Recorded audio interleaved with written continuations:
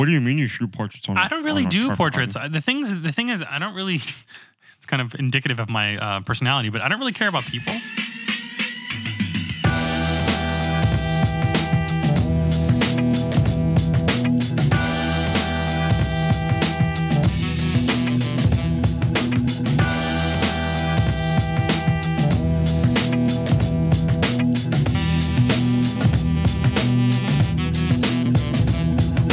Greg, this is episode 30. Wow. Episode 30 is the 31st episode of the Public Function Show. Welcome to the show. I just want to take a minute. I heard a trick about podcasting that I want to do. I want to shout out everybody who is listening to our show right now who is washing the dishes. I do. I listen to podcasts while I wash dishes. Walking the dog. I don't have a dog. Doing the laundry. Mm-hmm. Waiting at the DMV. Mm-hmm. And probably driving to and or from work. Oh, I do that all the time. All of you people listening in all those various scenarios. You forgot about one more. What's that? People who are exercising right now. Oh, yeah, exercisers. Are we an exercise type of podcast? I don't know. I listen to tech podcasts when I exercise. I actually know what that's true. I listen to whatever podcast I'm whatever I'm currently listening to, I listen to. I'm not always in the mood to listen to a podcast while I'm working out, but if I do listen to podcasts, it's just whatever podcast I'm listening to. So that makes sense. Why are you not in the mood? What are you doing with your workouts? Well, sometimes I want to listen to music. I just like walk outside and. Well, I'm like, lifting weights and being a bro and stuff. So it's a little bit different. Tell me more about your broing. Do you yell when you lift? You're like, no, because that's actually a safety hazard for other people around you. What? Yeah, because if someone else somewhere who do you have gym culture ingrained in you right now? No, it's an etiquette thing. There's a whole gym etiquette. Do you wipe your gym equipment down? Well, my new gym that I just joined actually has towels. So yeah, you should. Why not? Why wouldn't you? I don't know. When you go to 24-hour fitness, they don't always provide towels. Join a better gym. Well, I don't have a ton of money. Gym? What kind of gym do you think I'm enjoying? How much does your health cost? How much is your health worth? Well, there's two things about health. You got to find the time to do it, and then you got to pay for it. Those are two different things. And if you don't pay attention to it, you get less time and more money that you have to spend on your health anyway. So yeah, but sometimes you don't have the money or time to exercise, depending on what stage of life you're in. It's either one or the other. You either don't have time or you don't have the money. If you have a lot of time, you got to focus on things in your life. There are important things. You got to choose things to focus on in your life. But America is structured in a way where you have to work all the time. America. So, we live in a great place. America. Anyways, so remember last week how you future sold me one of your cameras? I did. I kind of. Don't change your mind. You have it on layaway. No, I'm not changing my mind. Okay, cool. I've actually already thought of what I'm going to spend the money on. Yeah, no, I'm definitely going to get it. I didn't take any photos with it, but I did see that I read some reviews on it. Yes. I think you're giving me an amazing deal. I won't tell anybody else because they're going to try to undercut me. But it's a great deal. I'm probably going to get a new lens for it. Yes, you should. Go with any of the Sigma lenses, the 16, the 24, to the 30. I think they have a 50. You're such a nerd. Well, I mean, I did all this research. Camera nerd. I mean, you know how I am when I go to buy expensive things or that's why I think this is the stuff I do. I think it's a good deal that I'm inheriting your change of decision. Yes, I think it's a good camera. Yes, I was thinking about getting the 24mm f2.8. I think it is. The Sony one or the Sigma one? Whichever. But I think the Sony one is supposed to be really good for street photography, which is what I mainly want to use it for when I travel. The Zoom, the 24, the 70? It's a fixed 24. It's a fixed 24. The Sony 24 is an older one. Whatever one it was, don't quote me. I have it in my computer's tabs open right now. Do you like to go wider or closer, typically? Because I might recommend you a different lens depending on your answer. The thing is that I usually rock when I walk with my Nikon, when I have walked with my Nikon, I was using a 50mm 1.8. And that's a full frame 50. No, mine is an ASPC. It was a full frame. Yeah, I think it was a full frame lens, but my camera's ASPC, so it was like 70. The Nikon was a 7? And I didn't always use it because it didn't get wide enough. Okay, so you want to go wider than that? Well, most of the time it worked, but then occasionally, I don't want to carry two lenses, but I don't want a zoom that sacrifices. Right, any of your zooms would be in between. The other one that people were saying is you can get the Sony. There's a 30 millimeter, I think. It's like Yes. 32 or something. Sigma also makes a 30, which All right, well, you know what? You just send me a list of no, the lenses. Sigmas are at least as good or better than the equivalent Sonys, and they're cheaper. Okay, That's well, why. So the Sigmas are actually a legitimate alternative that you want to look at. My understanding is that the Sigma 16 1.4, I think, is literally one of the only 3 lenses you should buy for that camera. That is my How much is it? understanding. roughly. I'm going to look it up. He's looking it up. We're looking it up. He's not talking to the mic, but he's looking it up. But either way, while you do that, so I looked at that. I think I'm going to get a different lens just because I like primes, and I think it would be the perfect camera to have a couple primes that are good distances. Yes, Like, it is a good fit. Something that's around a 70 and something that's around like a 50 or 30, like something that's a little bit wider, and then maybe like an actual wide, like a 18 Yeah, so Sigma, ASPC equivalent. But that's 3 lenses, and I don't want to carry 3 Sigma lenses. 16 f1.4 DCDN contemporary lens for Sony E-mount cameras with advanced photo. Oh, not the bundle. You don't want the bundle. Sigma 16 millimeter Mhm. f1.4 DCDN contemporary lens for Sony Yeah, so E. many titles, yeah. $389. A lot. But The equivalent Sony is probably a good 40-50% more than that. mm, That's the thing. Well- The Sony lenses for this system tend to be pretty pricey, and also they don't update their ASPC size ones as often. You can technically buy the full frame size lenses, which the Sony full frame lenses are amazing. All of them are fantastic. So if you have like an A series, like an A7 series, A7S, A7R, A7R, A7 IX, any of those, then you want to go Sony full frame glass. It is expensive. You can technically use it on an ASPC sensor, but you don't get the full. yeah, I was reading about it. It only uses like the center of the You wouldn't get it. It's not worth it essentially. yeah, it only uses like the center of the glass or whatever. I Yeah, don't know. but Sigma will cover you. Sigma's got the 16. It's got a 30. I want to say it has a 50. Is that a 16 on an ASPC? That is or is a that- 24 mil full frame equivalent. Yeah. See, the thing is, I would want an actual wide, like You want something under wider? 20. Well, if I was going to do, like, I want something that's like a 30 millimeter for just walking around a city. I think is the right lens, 16, right? 18 will probably do that. Somewhere in there will probably do that Okay, for you. and If then you want to go wider than that, I do like doing wide when I'm in a city walking around. I like doing wide shots of buildings, so like in the alleyways of Italy and stuff. You need like a really wide lens to get good shots. this is the dilemma that you're going to run into at that point, is that if you want to go that wide, where you're going 10 mil, 12 mil, Not well, that's the ASPC wide. size. So you're looking Oh, at okay. 16 to 18 Yeah, something like that. full frame equivalent. I don't want a you're fisheye. You're looking at either the Sony, which I think they make a 10 and a 12, which are again both are expensive and they're not very fast or updated glass, or you can go value and buy a lens that is like, I think the Samyang 12 mil is like under $200. Manual focus though. I feel like that would be okay for the wides. For the wides, for Yeah. architecture, I feel like that would it work would be for okay. you. I think that would be okay for you. Yeah. So we'll have links to all these lenses, every single lens. All the lenses in the planet. world. But the one that I would not want, I want the 30 mil equivalent. The one that you're walking around with most of the time. I want that one to have its stabilization and be autofocus. And then the other lens that I would get much later, because I don't really care too much about it, would be a portrait lens, like a 70 mil. And then that's it. Because anything, Yeah, those are all, anything longer, you just listed out all the lenses that anybody would ever need. No, because I do nature photography with my Nikon, and I have a 70 to 300, but I never really. It's a good lens, but closer to the 300, it's not as sharp. Yeah. It's only really sharp at like 200 millimeters. It's really sharp at 200 millimeters. It's Yeah. like a $500 $500 Nikon lens. Used to be. I don't know how much it is now.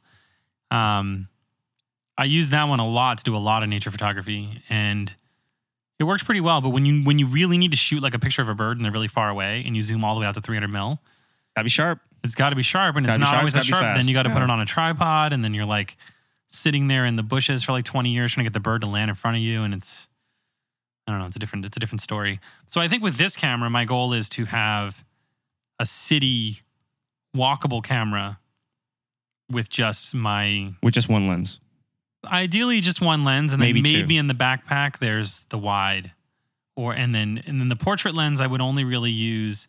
I mean, I don't really do a lot of portraits. Like usually, Also, you can crop get sensor is away not with- great for portraits. I mean, it's doable, but it's Well, I always have I don't know, it's weird. the Nikon has. If I really wanted to do portraits, my Nikon 50 millimeter is a full frame lens, so I think it's about 70 millimeters. that's the one that you want. Yeah, and it's a 1.8, yeah, that's the and one it's you like want. a super sharp Nikon. Yeah, that's That's the a one you lot want. of bokeh.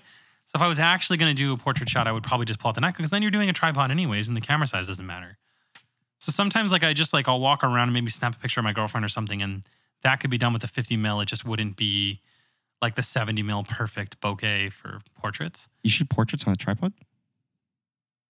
I don't really shoot portraits, but I thought you did. What are you talking about? You shoot portraits on a... I'm trying to do my stuck-up photographer face. Well, What do you mean you shoot portraits on? I don't really on a do tripod? portraits. The thing is, I don't really. It's kind of indicative of my personality, but I don't really care about people. Like I do of my girlfriend. Like every once in a while, like the light will hit just right, and I'll take like a great photo of her. I have a lot of photos like that. But other than that, like I don't take pictures of anybody else but her. Like, and only randomly. She always wants me to. She always like says, "Here, take a picture of me," or do a selfie, and I'm like, "Come on, man, come on." I have the opposite problem where I take too many pictures of my girlfriend, and she has to tell me to put the camera away sometimes. Yeah, see, I'm the other way. She has to tell me to take pictures of her. But in my defense, I've gotten some fantastic pictures of her. Yeah. And it's a numbers game, right? You have to take tons of pictures to get a handful of good ones. Yeah, she always gets mad at me because I don't take good enough pictures of her, and tough life. The key is to not. The key that I It's found to not try to. is not try to and Yeah. not set up for it. Yeah, she's always like, "Hey, take a selfie of us right Just here," and I'm like, randomly take pictures. "Why don't you just like walk around and do things, and I'll take the photos of you when I want to." And then every time I do, she's like, "Oh, that's an amazing photo," and I'm like, "Yeah, Yes, it's called candid photos." spontaneous life. Yeah. Anyways, so I think for this camera, my main goal is because I never take cameras with me when I travel. So I went to Italy and I went with just my moment, and I never pulled my moment out of the bag because it was just like It's a little. was It's a little cumbersome. fiddly. It's a little. It's like it's another thing. You got to take the Yeah. caps off. You got to do the thing. You gotta and I set also up don't. and, like, The thing that is really annoys me is I had the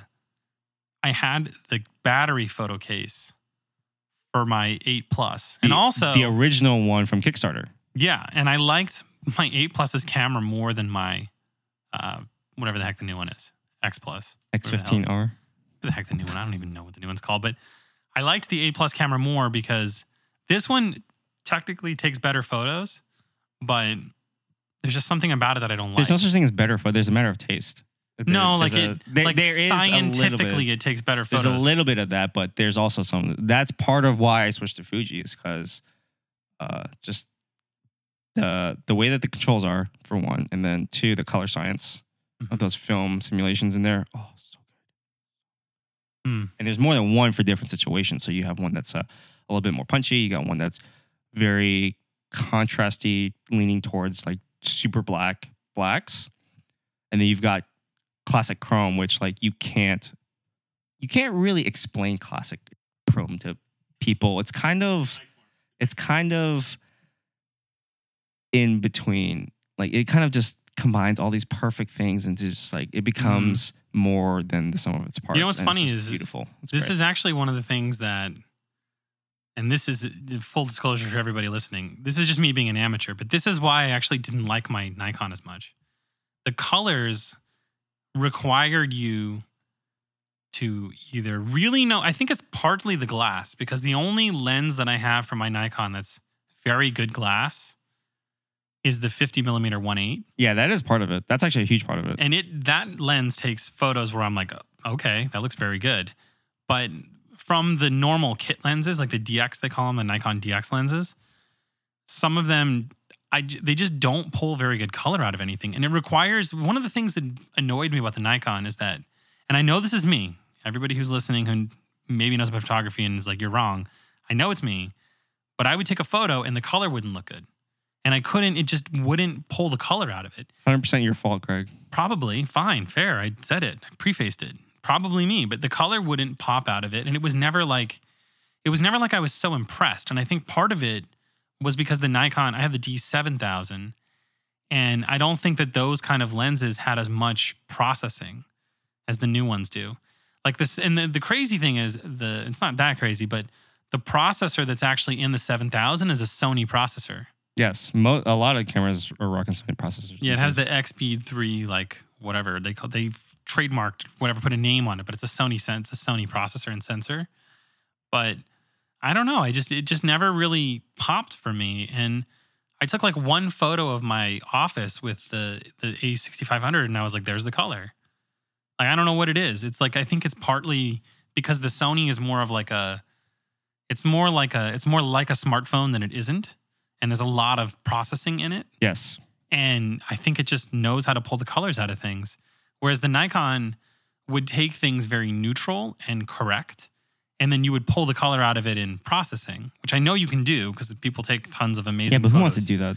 But that was the thing. And you can set up profiles inside of, Adobe Lightroom. You can set up profiles that match your lens and match you, like, you know that it's a little bit dull. So then you attach a profile to it.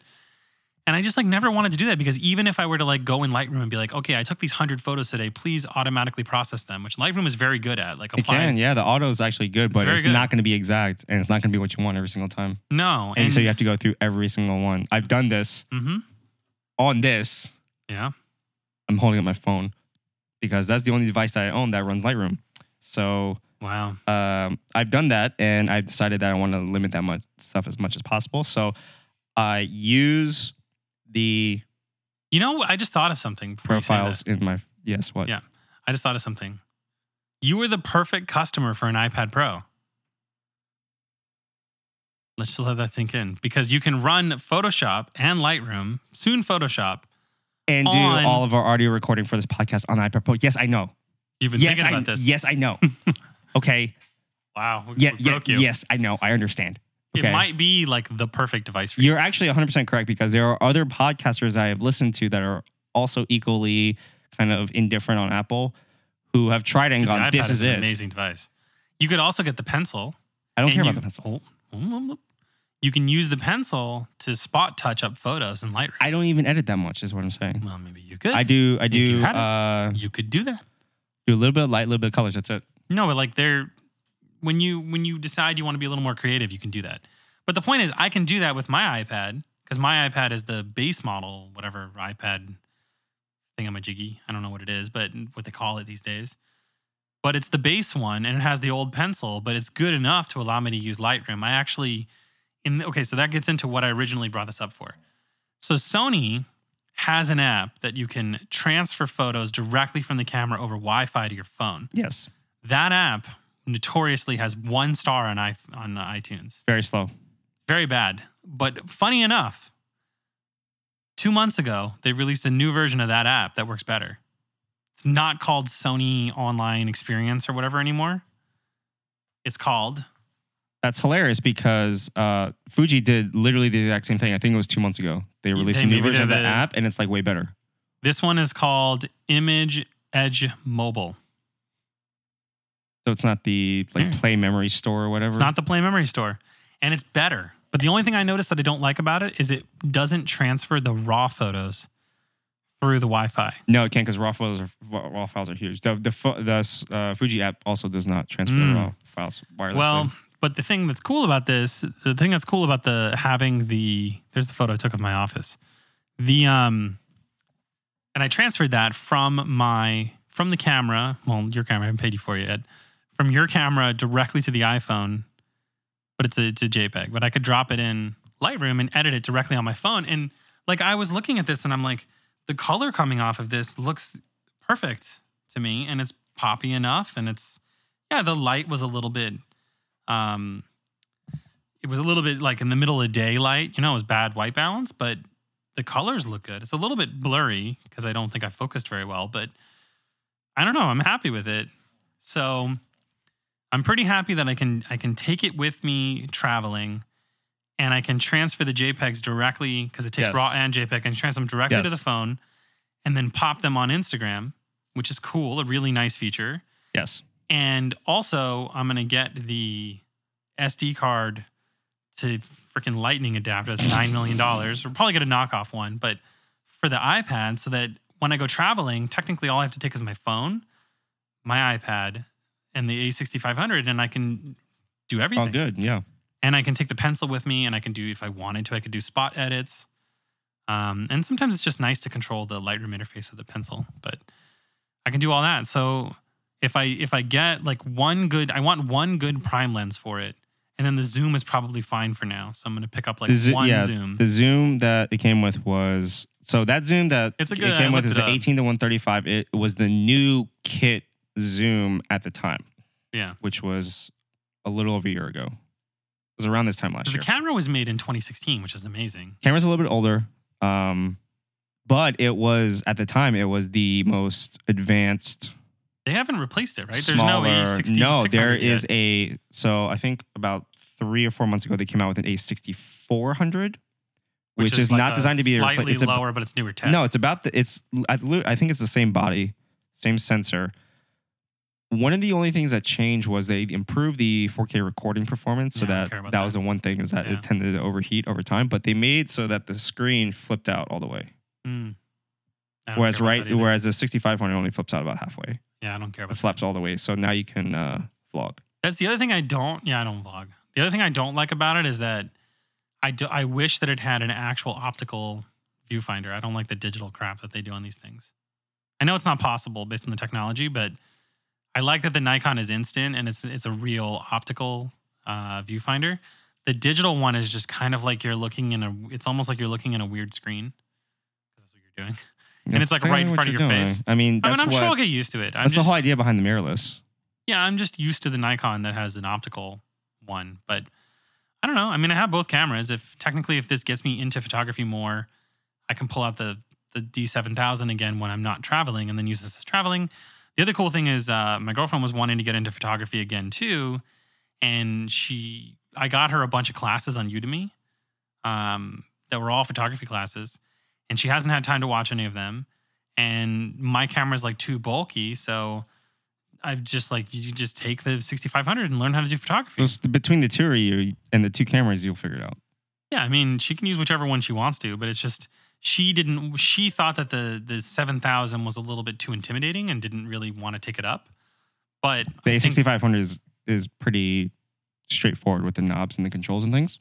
Yeah, and it was more that the 7000 just has more buttons, and I don't know, it's just more intimidating. It's just bigger, more intimidating.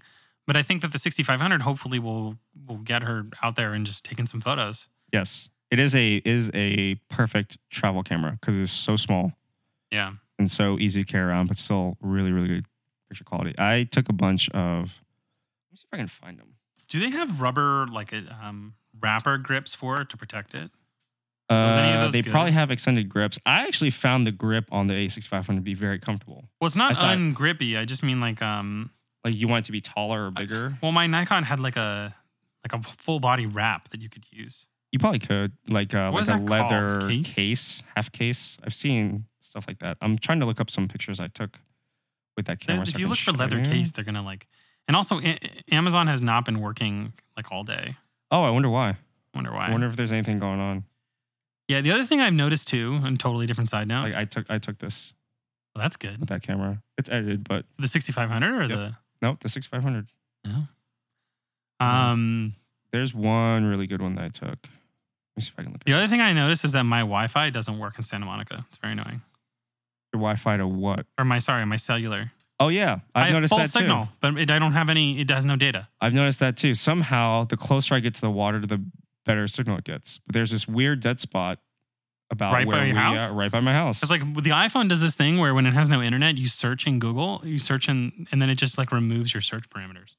Oh, that's amazing. Fun. Yeah, so I can't really take phone calls from my house. Okay, well maybe as long as it's not just me.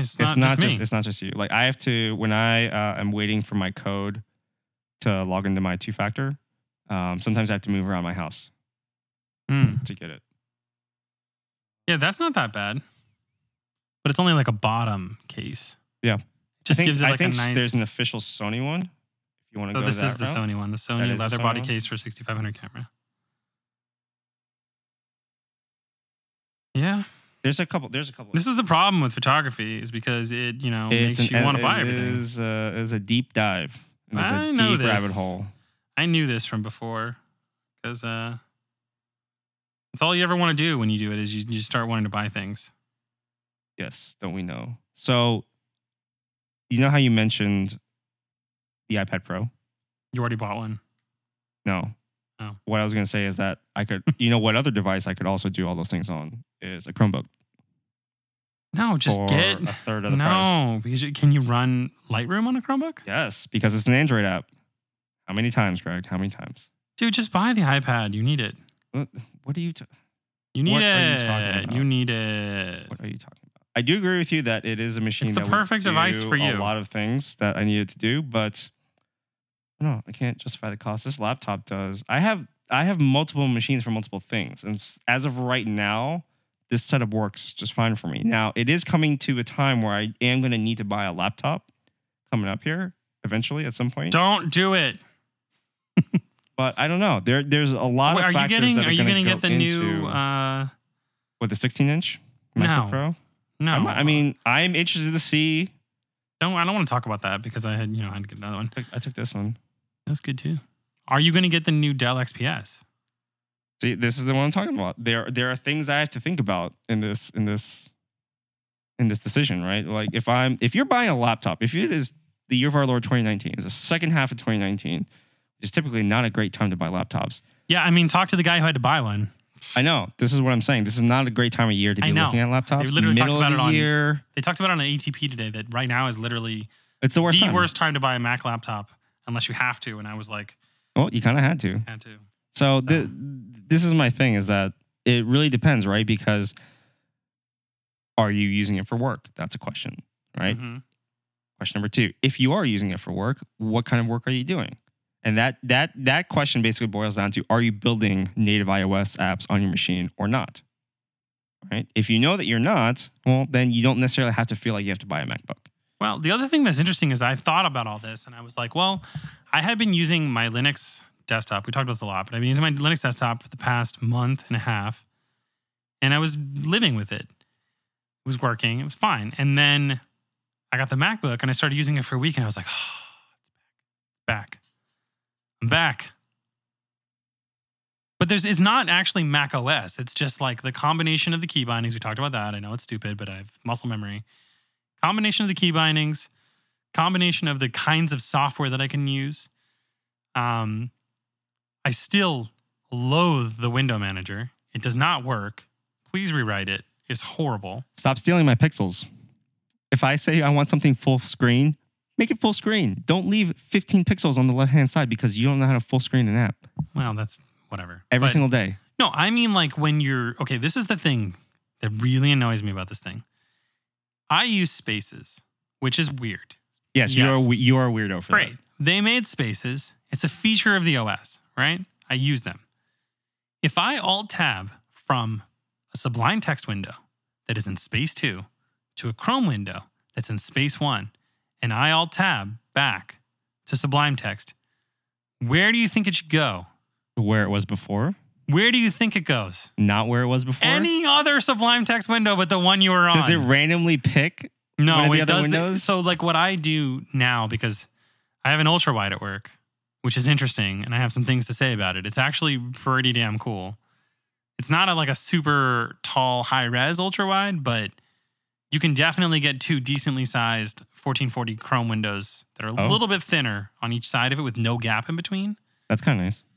So now the spaces actually make more sense because I used to switch spaces on 2 27-inch monitors to simulate the same thing. So I was always switching between spaces across 2 different kinds of monitors. But now with the ultra-wide, it treats it as one space. It's one space, but there's 2 side-by-side windows on it. So it's almost like you have half as many spaces. It's a double wide. Yes, but you have the same amount of logical space. It is a double wide trailer of monitor space. Not the same amount of pixels, but you have as the much logic of it. The logic content. of where it puts the content. Yeah. Yes, that's true. My new boss was telling me that he just closes his lid and uses the ultra wide only because he hates the window. He said, I was lamenting about the window manager, and he said the same thing. He was like, I just close the lid and use only the ultra wide.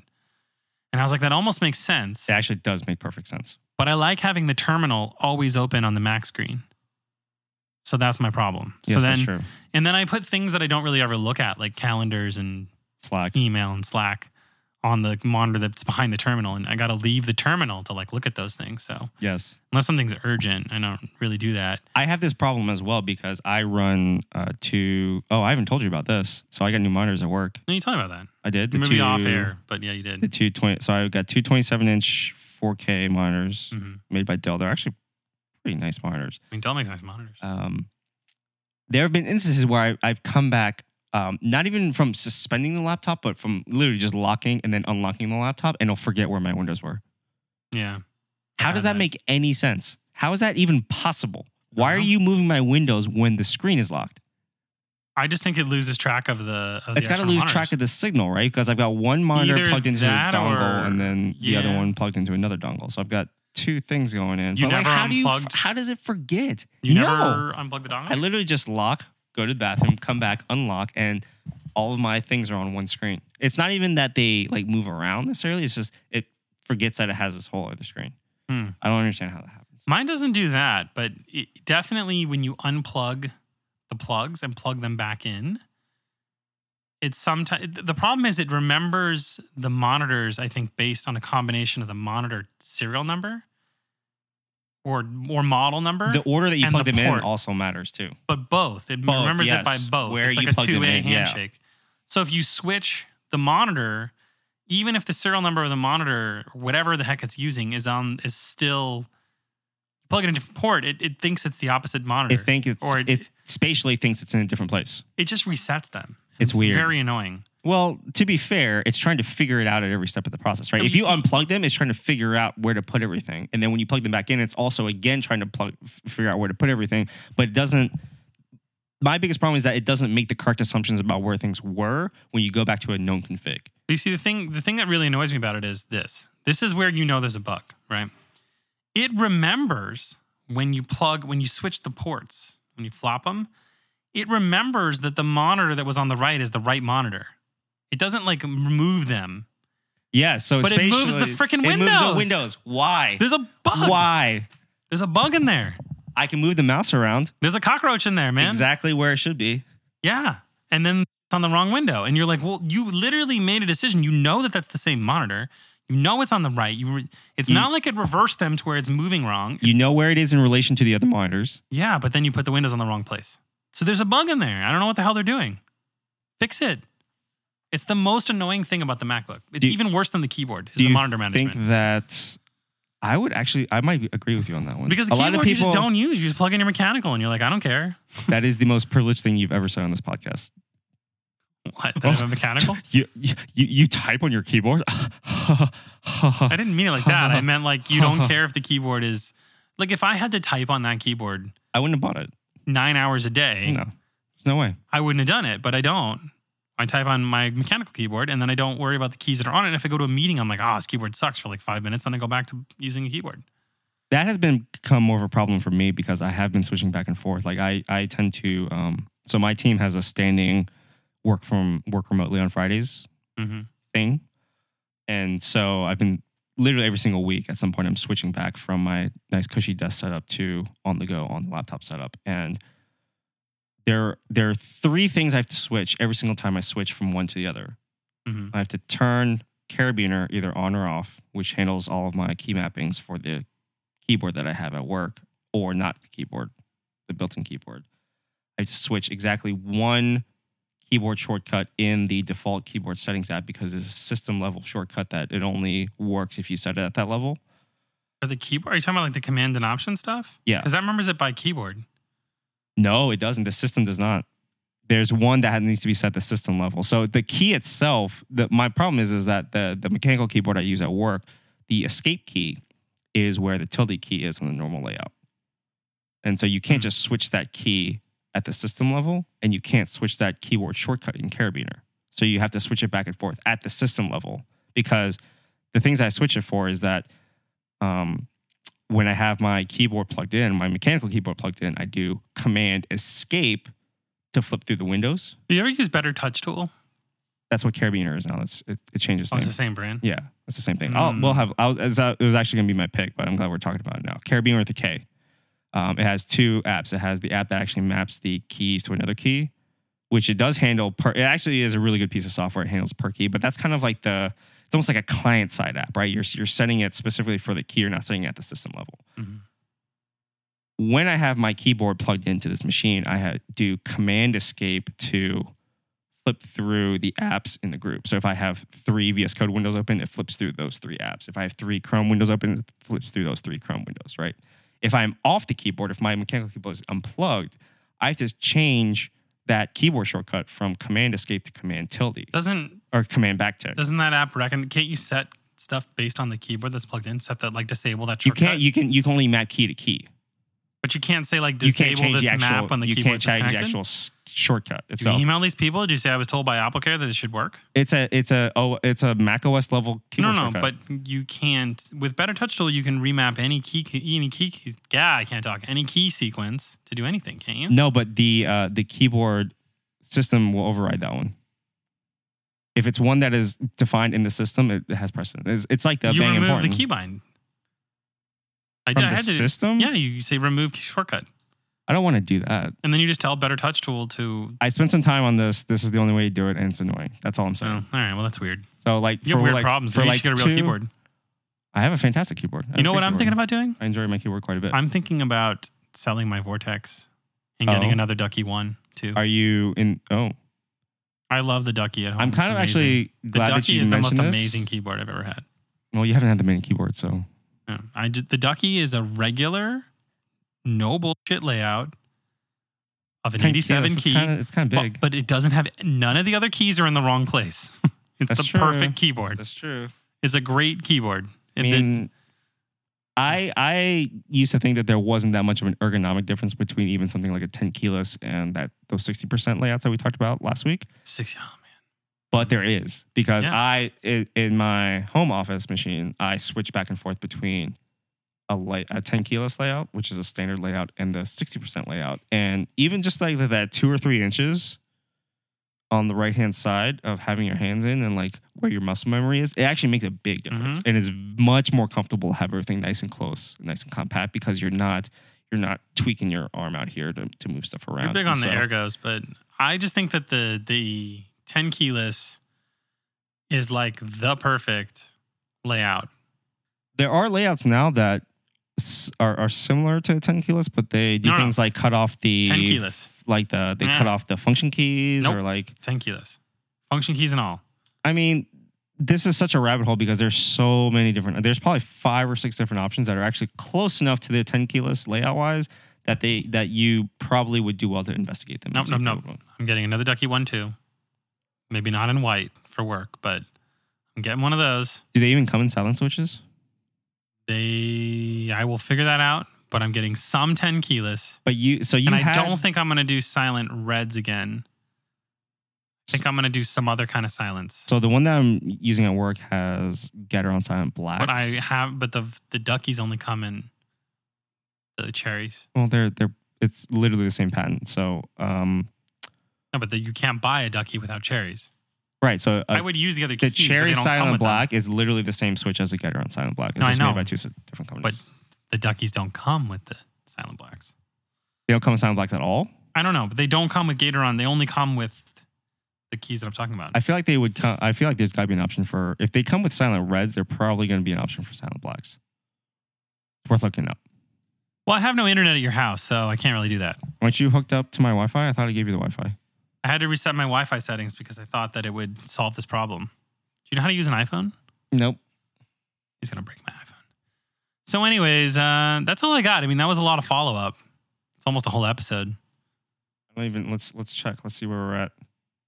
It's not too bad. All right. Well, that's all I got. I can go into more of a rabbit hole, but that's where I'm at in life. We could talk a little bit about this thing. So you sent me an article today that you wanted me to read. Which I sent you, and we were joking about it before we started recording. I sent you an article. I did not read it. I read the title, and then I sent it to you, and I said, "Should we talk about this?" And then you were like, "I thought you read this whole thing," and I was like, "Nope, didn't." I could have sworn that's why you sent it to me. No, I sent it to you because the title looked interesting. Actually, no. I guess we talked about. I actually did click. I saw the first question. I read the big H1, and then I was like, "That sounds like something you can talk about," and that was what I did. Greg, you sent me a link for an article called 101 Tips for Being a Great Programmer.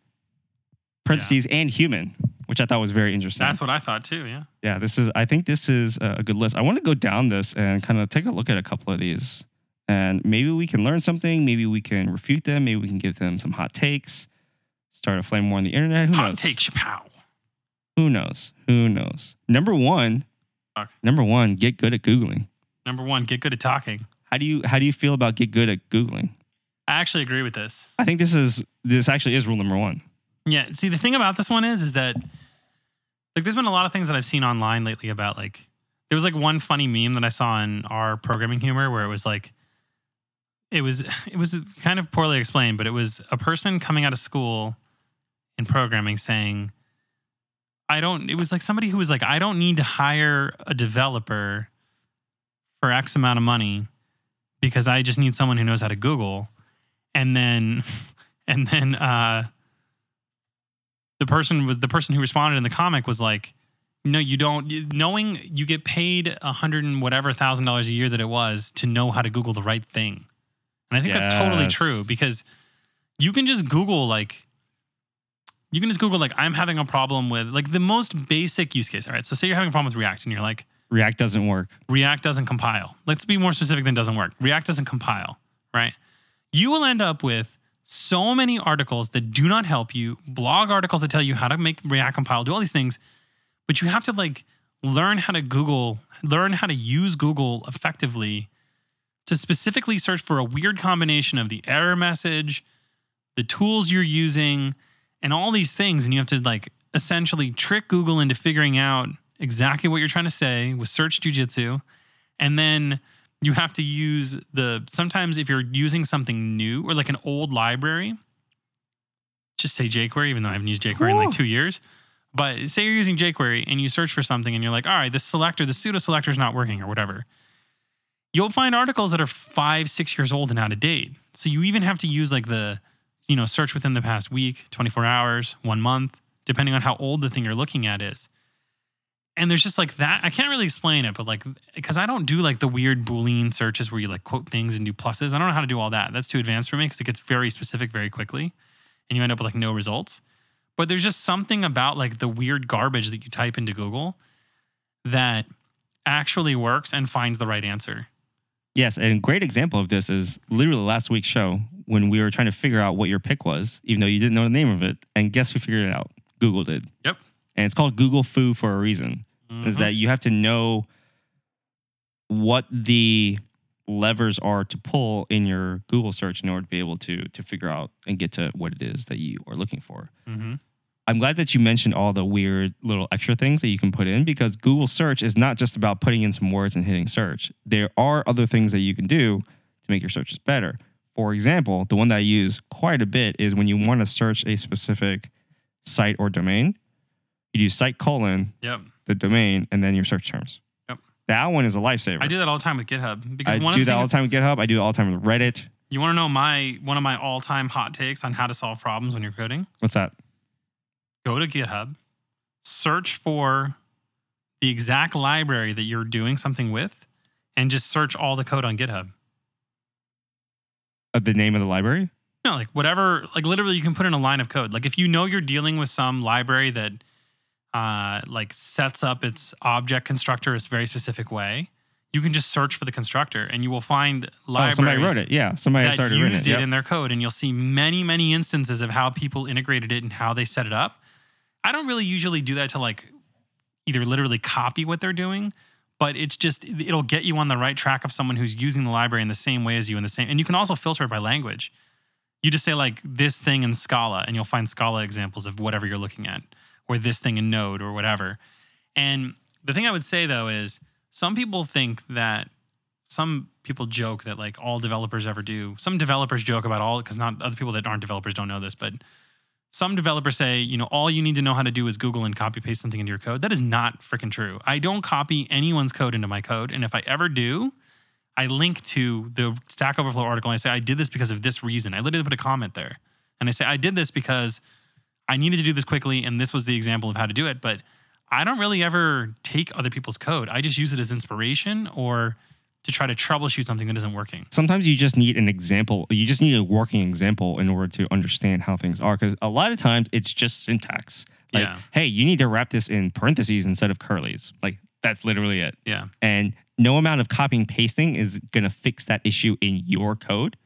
But just being able to see a working example with correct syntax and the correct usage of whatever piece of technology that you're trying to use will teach you how to incorporate that into your own code. So it is not exactly, it's almost never straight up copy and pasting, because the implementation of the library is always going to be different for every single project, no matter what. So I would disagree with the copy and pasting part of that joke, but the Googling part is partially true, but not in the way that people think it is as a joke. It's like, oh, all you have to do is Google it and the results will give you the answer. Well, no, it's not. It's just an example.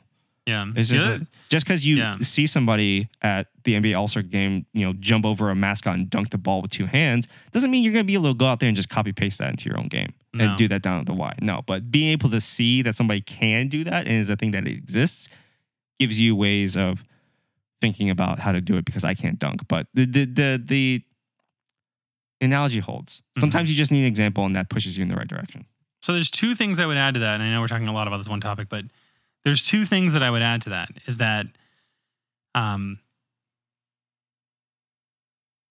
hilarious. We can talk about that next.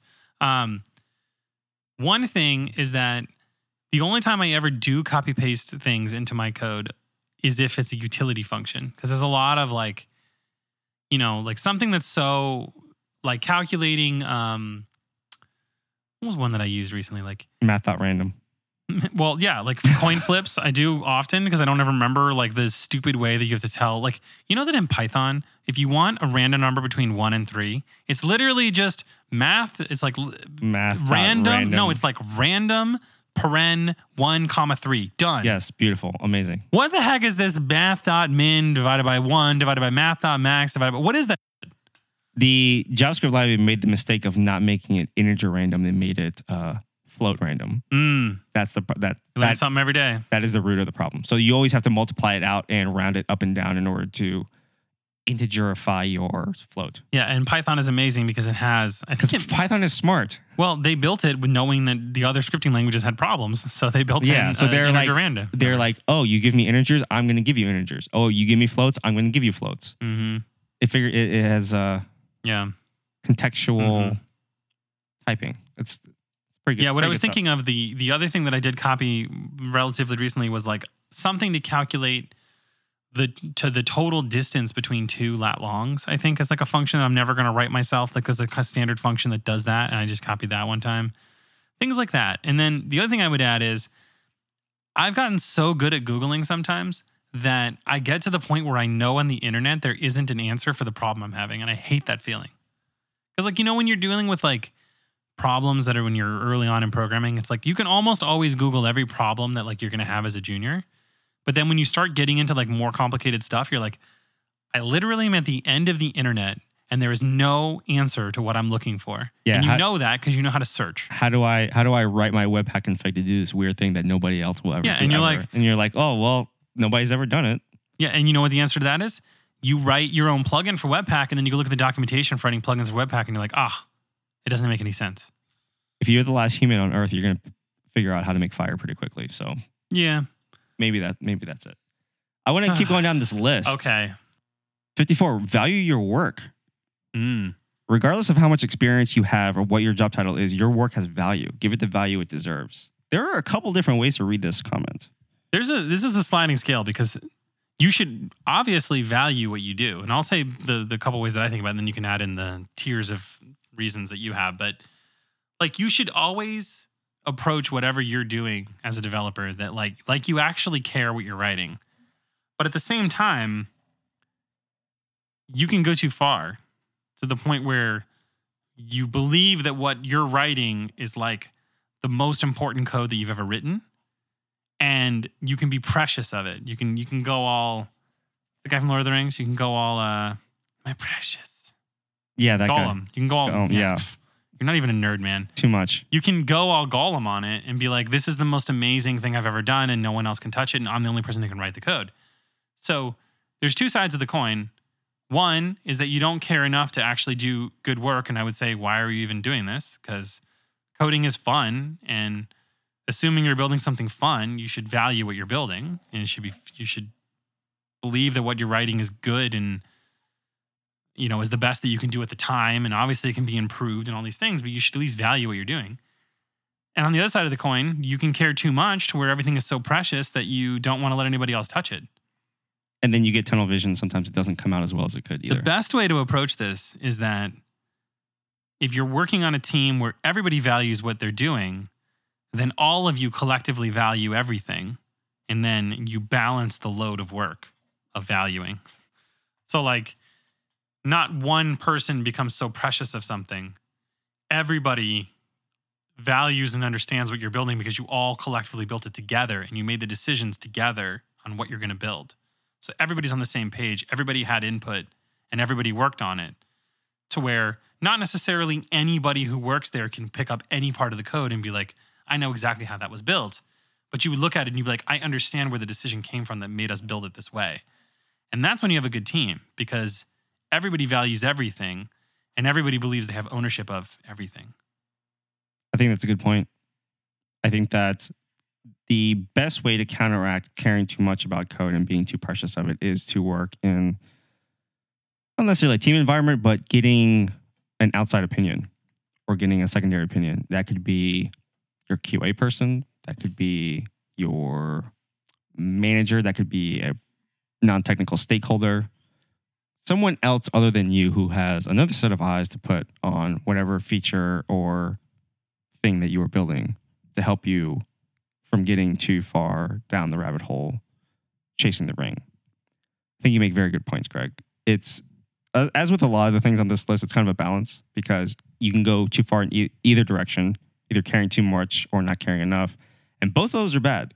Mm-hmm. Both those you will end up in a bad place and will result in bad times for everyone involved. So gonna have a bad time. Gonna have a bad time. As with many things in life, balance is key.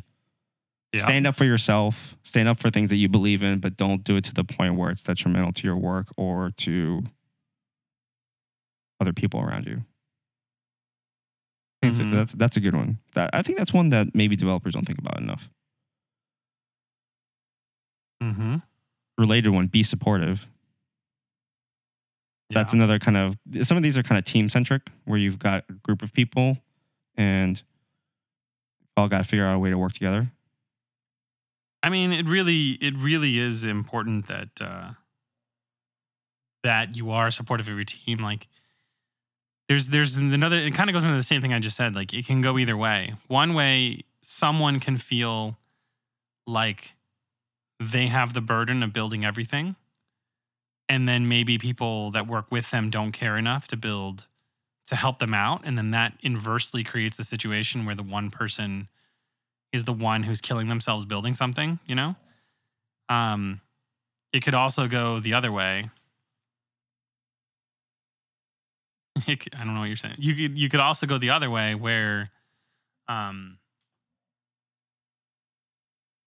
guess there isn't really another way. I was going to think of like what the inverse of that is, but there really isn't. It's like, it either creates a situation where one person feels like they have to work really hard to do everything, and then nobody supports them, or there's the situation where no one is supportive of anybody and then nothing ever gets done. So Either way, you have to be supportive. Yeah, you don't want to be in any unsupportive situation. That's just bad news for everyone. It doesn't make anyone feel good. If you don't feel good, you're not going to, do good work. So be supportive.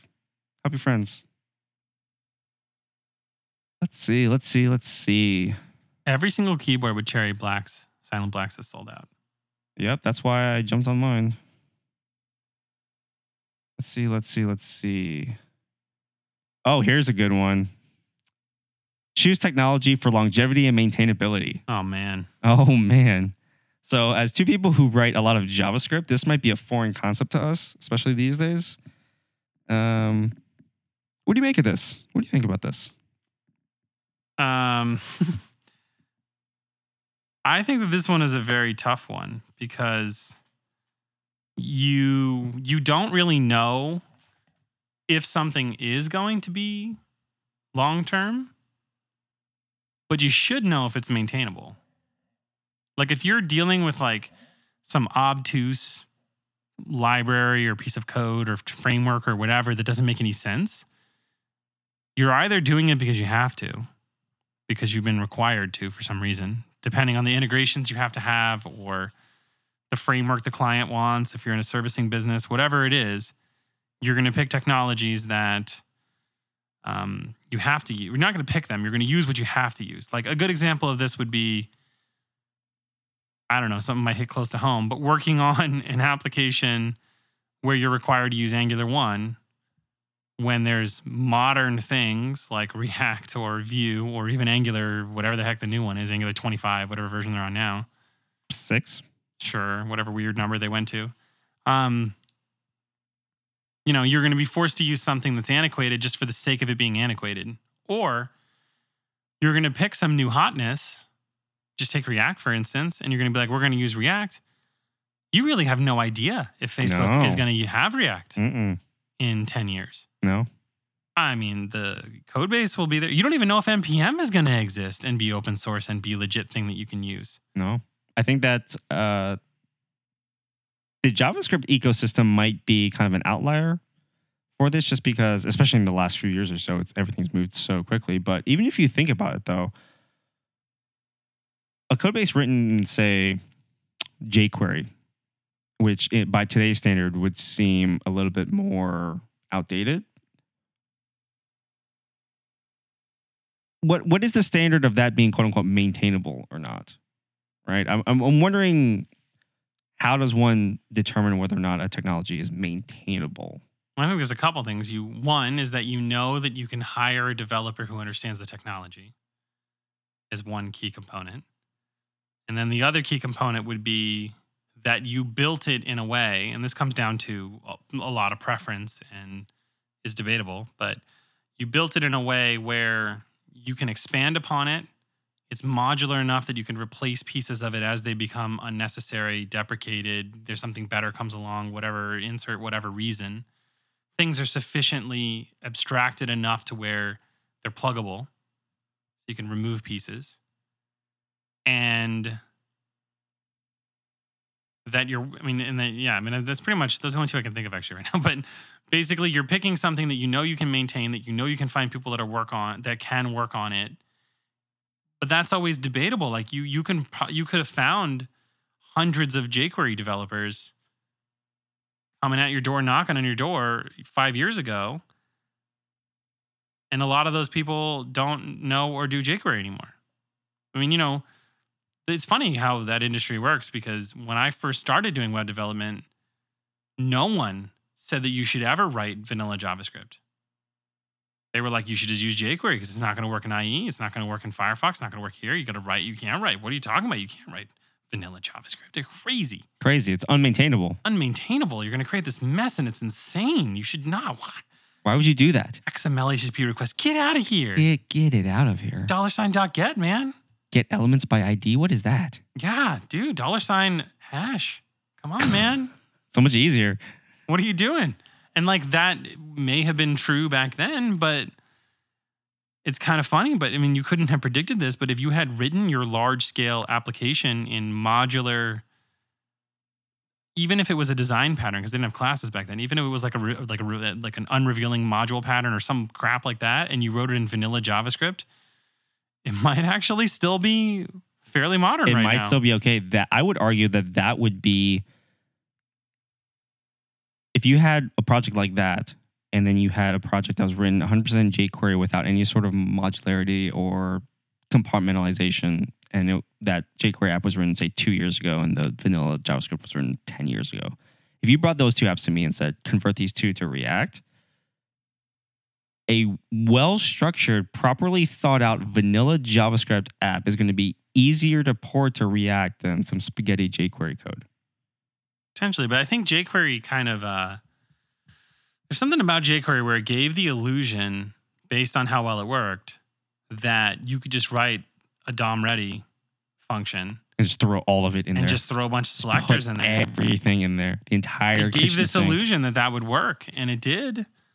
But you would often have these situations where you have no idea what stack depth you're in terms of click events, what function callbacks being called. What you had the whole, like when jQuery deferred came out and you could start doing promises and all that.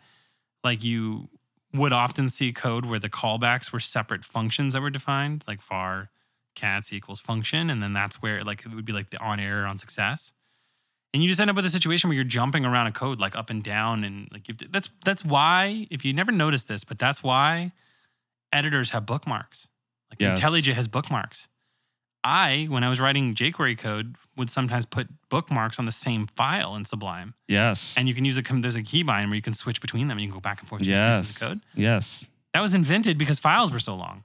But I mean, that's not like necessarily like you didn't have the ability to import and export and create partials in code back then. Like you didn't have that ability. You could create separate scripts. Like you could create a main script and a secondary script and whatever, and you could put little bits and pieces in there. But you know, they were often closures and whatever, and you couldn't cross between them. And it wasn't until Browserify came out that you could actually easily import partials, except you could technically do it by concatenating raw files with gulp back in the day, or you could do it with partials. When Browserify came out, that was when I realized I was building a really big app at the time, and I realized that you could make files and technically import them and create partials. You could do like require in Yes, that's correct. yeah, and like that totally changed the way that I think about coding, because even if like that immediately forces you not even getting into React with actual component classes and Angular with directives, or you know, cut the cake however you want to, but like you actually had the ability to create modular pieces of Yes. code that lived on their own and were adaptable and pluggable to other things. That was the beginning of the module pattern well, module patterns were even a thing before in that. JavaScript. Well, in JavaScript, I guess. No, even in JavaScript, the module pattern was a thing. I was doing revealing module patterns and crap like Well, I guess the years ago, 5-6 years ago. importable, exportable module Well, that pattern. import, okay, that definition of model, yeah. Import, export, sure. But you could make little classes of essentially like jQuery. There were like jQuery components. I don't remember what they were called, but like components that you could like they were almost like an Angular directive. You could, or like a backbone view. You could create jQuery components that would bind themselves to selectors and then run. Like you could do all that, but you know, a lot of people didn't write code that way. Some of the good ones did. Like there were frameworks. JavaScript MVC comes to mind. There were some older frameworks that allowed you to be modular with your and deliberate with the way you coded.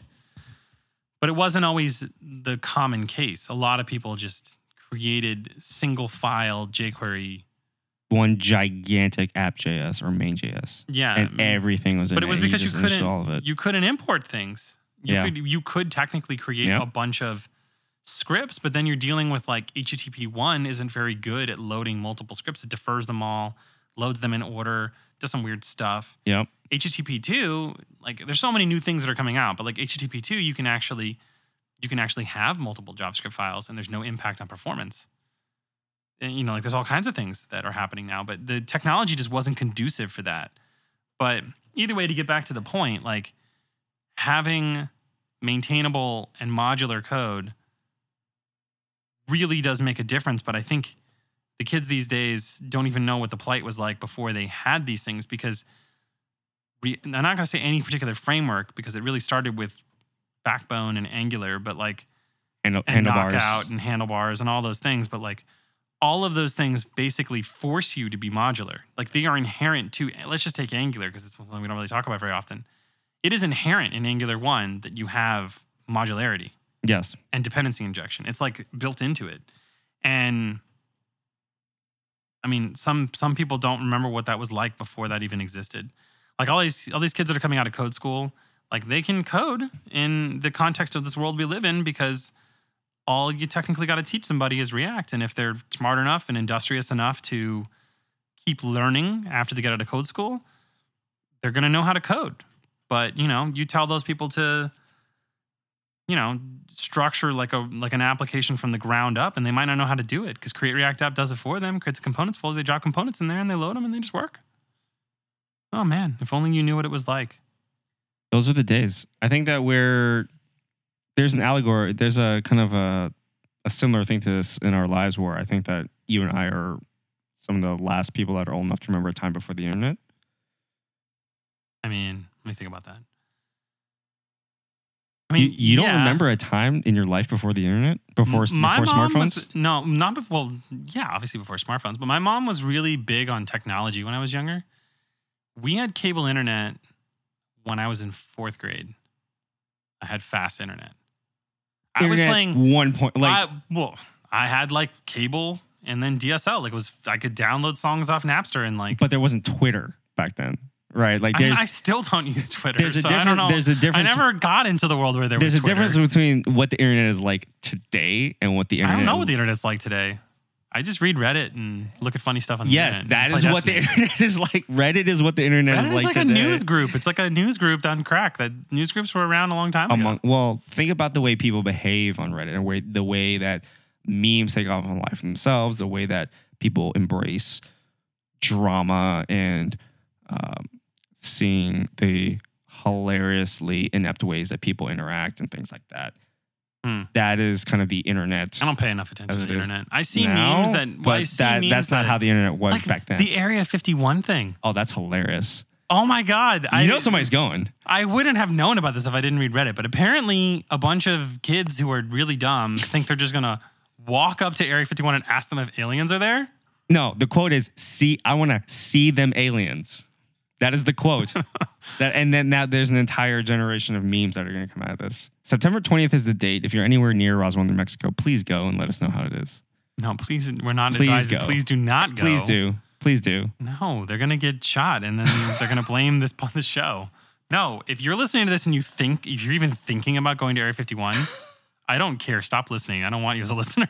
I mean, Like, please don't do that. according to the government, it doesn't exist. So, Well, yeah, there's a lot of military bases that don't exist. Why are we questioning these things? Like, they have to have security through obvious, they're not anonymousness. I want them to do the thing that they did with Jimmy Hoffa's grave and just open it up, be like, here you go, and have it just be nothing. Like, have it just be like, there's a helicopter, and there are a couple of assault rifles. That's all we got. I'm pretty sure that if the government had alien artifacts, they wouldn't be there. So there's nothing there. It's just a base. Where would they be? Somewhere that is not actually visible from the satellites, like underground. I don't know. Who knows? Somewhere secret. An actual secret base. An actual secret Not base. a secret base that's literally on there. How? Do you know how hard it would be in the interconnected world today to keep an actual secret base with actual alien artifacts completely secret? You just don't build it above ground. Do humans not work there though? I mean, you just force Google, hey, Google, you want your Spectrum wireless to run your network? Like, what? Your Google shouldn't say anything. She doesn't recognize you. Usually she recognizes you, but Well, yeah, I don't care. Get rid of that thing. the thing is that there's No, like they'll just tell them, don't show this on the satellites. there's always OPSEC, right? There's always going to be there are people that work at this base, right? And as long as people work and know that this base exists, those people have lives outside the base, right? So Yeah, like that's what security clearances are for. maybe they have a wife. Maybe They're they not go allowed to to the talk bar and to get them. drunk. They're not allowed to Maybe they do have that. a kid. Maybe like They're not allowed to do that. Are they never going to go on the internet? Probably not. Maybe they aren't allowed to. I mean, my thing is that it would be extremely difficult, I think, for word of something like that to not make it out. I mean, there's tons not of saying that it things. wouldn't, but it seems like it would be very hard in today's world. I mean, I'm not so. pulling conspiracy theory and saying it's there. I'm just saying that if they wanted to hide it, they could. Yeah, you're probably right. So I don't know. I don't think that there's anything at Area 51, but I know what there are there. There's a lot of military people with guns that are told that you can shoot people if they come across this line. So maybe don't go there. Maybe don't. Maybe don't do that. Do not put your life in danger for the sake of a meme. Oh, dude, we should totally read 72 because I have a funny joke about this. Number 72 is read documentation. Yeah, so I want to make, because I've been doing a lot of reading of documentation that's questionable. Yes. Not really questionable. It's all there, but it's like hard to understand, right? So I was joking with this guy at work and I was like, we should make our documentation gore if it doesn't exist. Like software gore? Documentation gore. Wouldn't that just be an entire subreddit just full of empty threads? No, it would be an entire subreddit of photos of GitHub documentation that sucks. What do you mean? No. Terrible readmes? But documentation gore, I guess it doesn't hit with you, but that was the funny joke. I get it. I think there could be a better name. Don't read me's. Well, it's software gore, documentation gore. I don't know. It just Documentation gore. I think it's good. It's not the best. We can put it through creative, but documentation is hard. have the creatives think about it if you want, but Jesus. Documentation is hard. I wonder if that exists. But yeah, like, okay, yes, you can read documentation, but the thing that I would say about this, to be serious though, is that people learn differently. And I'm saying this because I am actually not a person who learns from just reading the way that other people describe things. I don't really read documentation all that much. I reference documentation a lot. Yes. So I search for things within documentation for specific things that I want to know. But I like to learn from just building something with the technology or watching a video on it and having someone talk about it, because I understand concepts more than I understand process. Yes, this is a very important distinction. Reading documentation and referring to documentation, two completely different things, right? Referring to documentation means that, oh, I need to know what the name of this property is. Go look up said property. Or here's a common one that could be in our documentation gore subreddit. If you write a library, I'm going to get a little angry about this. If you write a library and you have an API, and kids, because I keep using this joke, kids, APIs do not mean only that you're accessing something from an API. When you write a library and you create function arguments to it, whether it's an object that you're destructuring or property like comma arguments, that is an API. So if you're writing a class that is constructed and then has a set of properties that are passed to the constructor to define the thing, and you don't freaking document what those freaking constructor properties are, and I don't have to look at goddamn source code to figure out what they are. It's very hard. And also, not even necessarily like a prop types or a destructuring line or some kind of definition. I literally have to watch your constructor say, if field exists, if config dot whatever, That's to know what terrible. your damn fields are, you are failing at life. Guys, code is not self-documenting. It can be in a worst case scenario. It's not. Worst case scenario, I look at the source code of people's libraries because their documentation sucks. And you should never have to do that. There's obvious things that you should document. Functions, what the freaking arguments of the functions are, how you construct your objects, what the arguments to the constructor are, how you use the damn thing, and how it relates to other pieces. What are my methods? What are the damn methods? If the thing, like if you create, I don't know, a common library pattern where something has like a manager and you create a manager and then you ask the manager for an instance of something and you don't document what the freaking manager does, but you just say it's going to give you one of these things, like a servlet manager, and it's going to give you a servlet, and you don't document what the servlet manager does and how to customize it. Not good. Oh, it really grinds my gears. Not good. So anyways, read documentation. But better than that, if you're writing a library, write documentation. Write documentation. And if you don't write good documentation, I don't know what to say. I'm going to look at your source code and be mad. Part of the difficulty in reading documentation is you're right that writing documentation maybe is not as emphasized as it should be. Yeah. So you can also write too much documentation. There's that too. Well, yes and no. There's reference. So that's why there's one thing. If it's a reference, right? Yeah. Like you can't have a dictionary that's too long. Yeah, no, it's true. Right? So think of your documentation as a dictionary. Define what the terms in your code mean. You can have a reference dictionary about your library of just methods, properties, whatever, which usually comes from like Java docs or JS docs or whatever, like some automated document generator. You can have that. Java has that. You know, it'll just generate documentation for your code if you give it Java docs, right? You have that kind of documentation, which is really referenced. Like these are the methods, these are the descriptions of the methods, these are the properties. This is what you expect the method to do. This is what it returns. There's that kind of documentation. And then there's process documentation.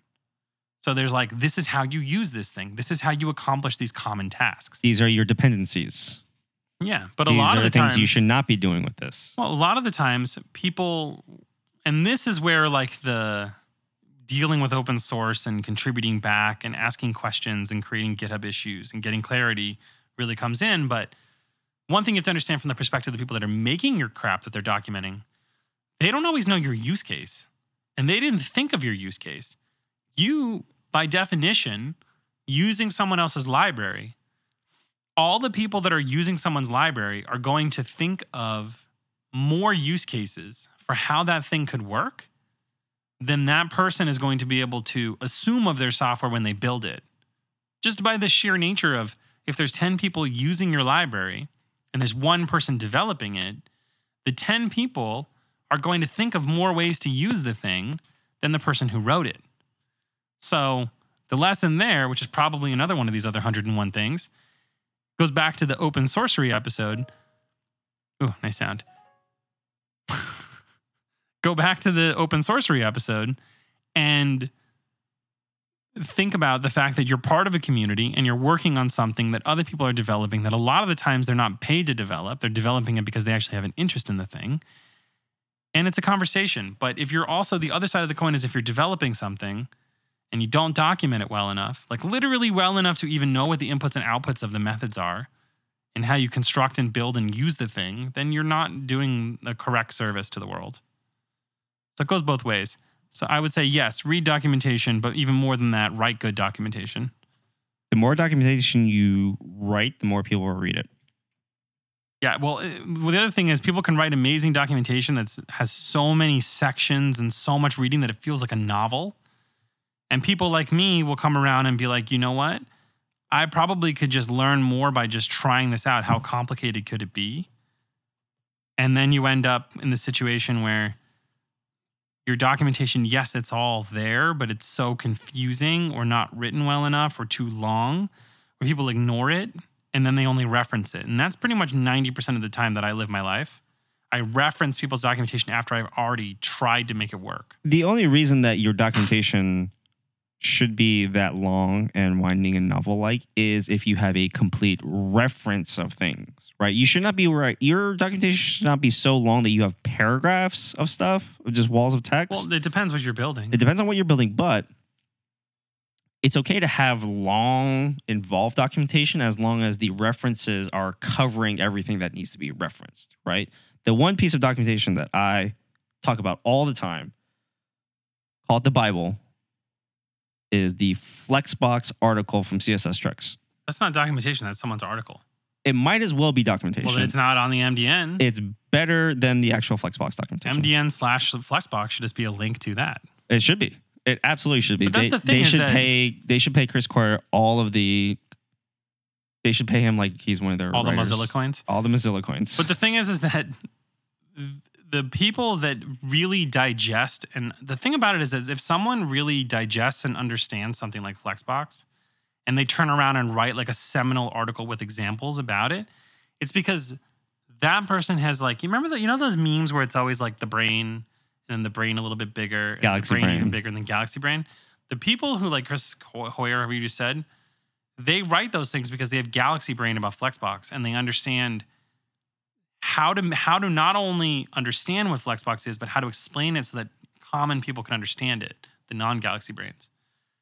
Part of the problem with the people who wrote the original Flexbox documentation is they may have had a Galaxy brain about what they were building, but they didn't have a Galaxy brain about how to explain it. Yes, that's true. So some people are just better teachers, and some people are better at thinking of ideas. The biggest, greatest part of the CSS Tricks Flexbox article is it is illustrated. It has pictures. You know what's with funny is arrows that show where things line up when you do align center or justify content or whatnot, because those are things that you cannot explain in just words. You have to show people. Mm-hmm. And that goes back to what you were talking about with videos versus words. Yeah, and that's why I think I learned better that way. But sometimes the videos aren't that good either. I don't know. I learned from a combination of writing code, reading documentation, reading source code from other people, asking questions on Google, trying to find the weird use groups or GitHub issues where people have a specific problem I did. That's how I learn. But going back to like the images thing, there's a better way to explain things for the correct kind of medium that you're working in. And one of the things that I got a while ago that I think I used as a pick once was the CSS Visual Dictionary, because I read this guy's article who wrote the book, and he showed how Flexbox items expand and contract with GIFs. And he showed how CSS Grid expands and contracts with grids and does all these, or with GIFs and does all these things. And like how common CSS properties are represented as they contract and expand and whatever. And I thought that was just such a smart way to learn CSS that I bought his book. I haven't had time to read it, but I did it. I think that's a great example. Oh man, number 85? Yes. Number 85. Well, a couple of these I think are related, and I think we should talk about them together. Number 85 and number 86.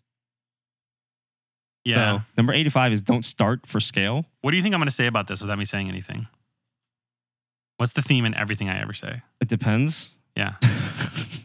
Because there are situations where you can build something with the goal of just getting it done, which some would argue and are rightly correct that that is the way that you can get a product out, that you can build something. Short-lived products. No, even long ones. If you need to be first to market, maybe you build it without scale in mind. Maybe because the goal is features, the goal is to get product market fit, first to market, well enough that we can do that. That's the goals. Well, okay, you might not build it for scale. But if your product is actually good and you do find product market fit and then the thing blows up and you can't scale it, you will lose those customers. Yes, I agree with you. I think that the perfect tech story for this one is Twitter and the Twitter farewell. Twitter farewell, I think people think of that as kind of a joke of like, oh, haha, look, Twitter can't even scale right. But I see it the other way. I see the farewell as a badge of honor because they didn't start off with, oh, we've got to make sure 1 billion people can, retweet the president of the United States whenever they want. And it's like, no, they built a service that does the thing that they said. It's like you can send a message that's 140 characters. Mm-hmm. That's all they did. And they got to the point where their infrastructure for that original idea could not keep up with the amount of people that were on it. That's a good problem to have. Well, they ran into a crazy issue that, I mean, their indexes on their tweets were not even, like, what did they do it originally? I think it was they had signed in, I think.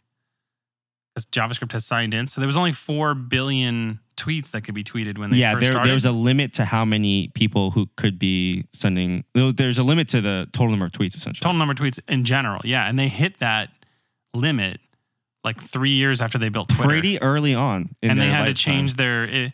that's why if you look at their tweet IDs now, they're not like... They're like MD5s. They're like... Or they're base64s. Yeah, they're like 64 characters or 32 characters or something like that. They have to be. Yeah.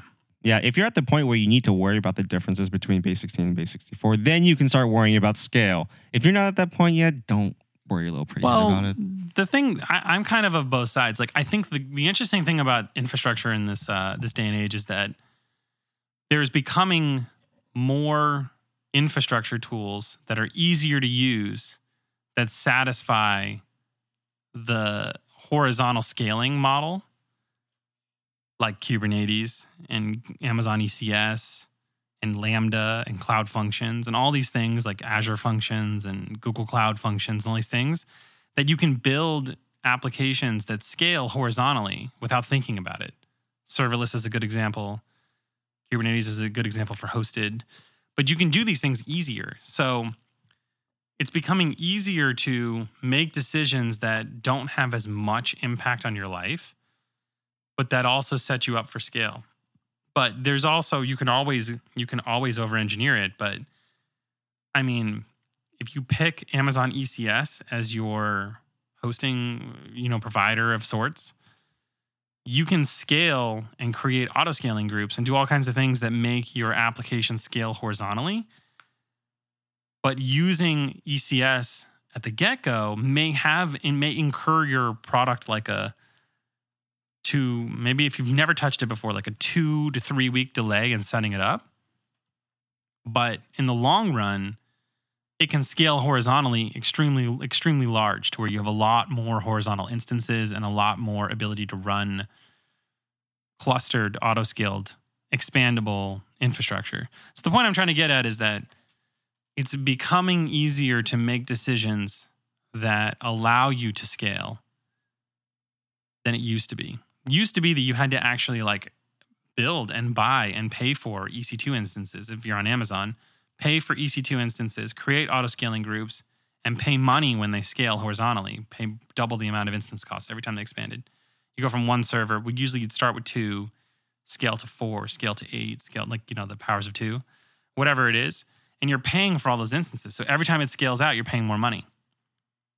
But nowadays, you can just pick technologies where these big providers, the Googles, the Amazons, the Azures, whatever of the world, are doing that work for you, Yes. and you still gain the benefits. Yes. So it is much easier to start for scale now than it has ever been yeah. in the history of web development.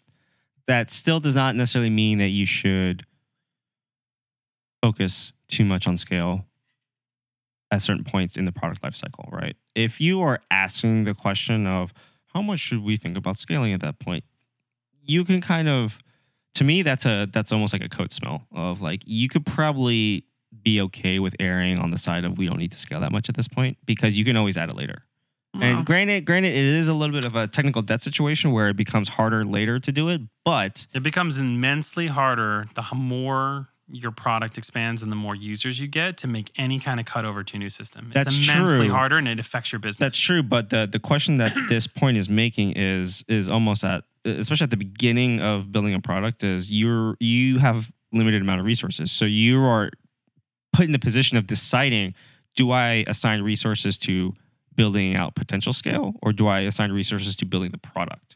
Right. So those are two, that decision to me, if you're asking that question, you should probably be building the product. You should probably focus more, not necessarily all, but more of your resources on building the product than maybe you think. Because if you are even a little bit too much in the other direction where you're focusing too much on scale, your product is going to suffer and you're never going to have the problems with scale. I mean, it is an inverse relationship, but I can tell you, if you don't think about scale, you will eventually run into an issue where you have to cut over to a new system and your customers will be affected because the system can never be the same as the unscalable solution. You're always going to have to change architecturally. I think that I agree with you. We've done that before. It's hard. It's not fun. It takes a long time. I feel like that there's got to be some sort of like MVP of scale. There is. Right? There's got to be a minimum set of like, as long as you make this number of decisions, you have eliminated a lot of the heartache that you could theoretically potentially I can give you some easy ones. Here's another infrastructure one that is pretty obvious. If you're building any kind of application on virtual servers, let's just say you're on Amazon, right? Because let's just say you're going to make the decision that you don't want to go with ECS. You don't want to deal with Docker. You don't want to deal with the registry. You don't want to set up a cluster. You don't want to set up like a workload. You don't want to do any of those things in ECS. You just want to create an instance. If you don't put a load balancer in front of that instance, you're already failing. But if you at least put a load balancer in front of it and you tie your DNS record to the load balancer, you've already thought about scale well enough. Yeah, that's the minimum level, viable product. Yeah, that's the minimum level of scale that you have to think about. I agree with you on that point. I kind of wonder about maybe even at a lower level of the application. Like, what if we're at the point where we don't even necessarily have like multiple servers serving our app? Well, if you don't think about making your app stateless to where it can run on multiple servers, I guarantee you're going to fail. That's why like things like Laravel and the 12-factor app that Heroku popularized, those things were created so that you can create applications that work statelessly. So a couple obvious rules. Don't use anything that stores session to the hard drive of the device you're on. Yeah, don't do that. Because you're not going to have the hard drive across multiple devices. So don't do it. Don't rely on anything that stores session in memory because you're not going to have it. That's why they created Redis. Yeah, don't do that either. And then even with Redis, and this is where we're probably getting into the gray area of thinking too much of it, but even with Redis, it's hard to scale Redis. So if you set up a Redis cluster, if you set up a Redis server, you don't have a cluster. But if you just used Elasticache, which is essentially Redis on Amazon, well, you're okay because you can expand it. So you go with the managed products that allow you to do those things. So I don't know. There's over-engineering. Like, do you really need that queue server to handle X, Y, Z in your pipeline? Probably, maybe not. But if you don't build your workload in a way where like that particular aspect of like, say, your e-com application can be offloaded to a queue when you need to, well, then you don't have failover when those transactions fail. And you can't do returns or you can't refund somebody. You're not going to accidentally blow up, though. You might. You never know. Well, there's tons of companies who get to scale and then can't handle simple things like shipping and returns. Because they didn't think of it, because all they had to do was use warehouse management software that could have helped them do that, but they didn't pick it because it was too much work. Like, there's plenty of examples where The minute you hit an economy of scale, you're screwed because you can't expand and then your customers are affected. Now, that doesn't mean that you're going to go invent the world's largest, like the world's most complicated, like software management solution to like do these things. But there's ways to pick providers that provide these tools to you that do things for you. Like, are you going to write your own push notifications? Or are you going to use Urban Airship? There's a decision you made that relates to scale. Boom, done. Like you can just pick the product that you pay for, and you can, if you really are a funded startup and you have money, you can just pick the product that costs more, and then engineer a solution to save money later, or don't. When you have more money to. When you have more money, and then you can make a decision. But yeah. you can also pay too much money for the services and then run out of money because you paid for the most expensive services.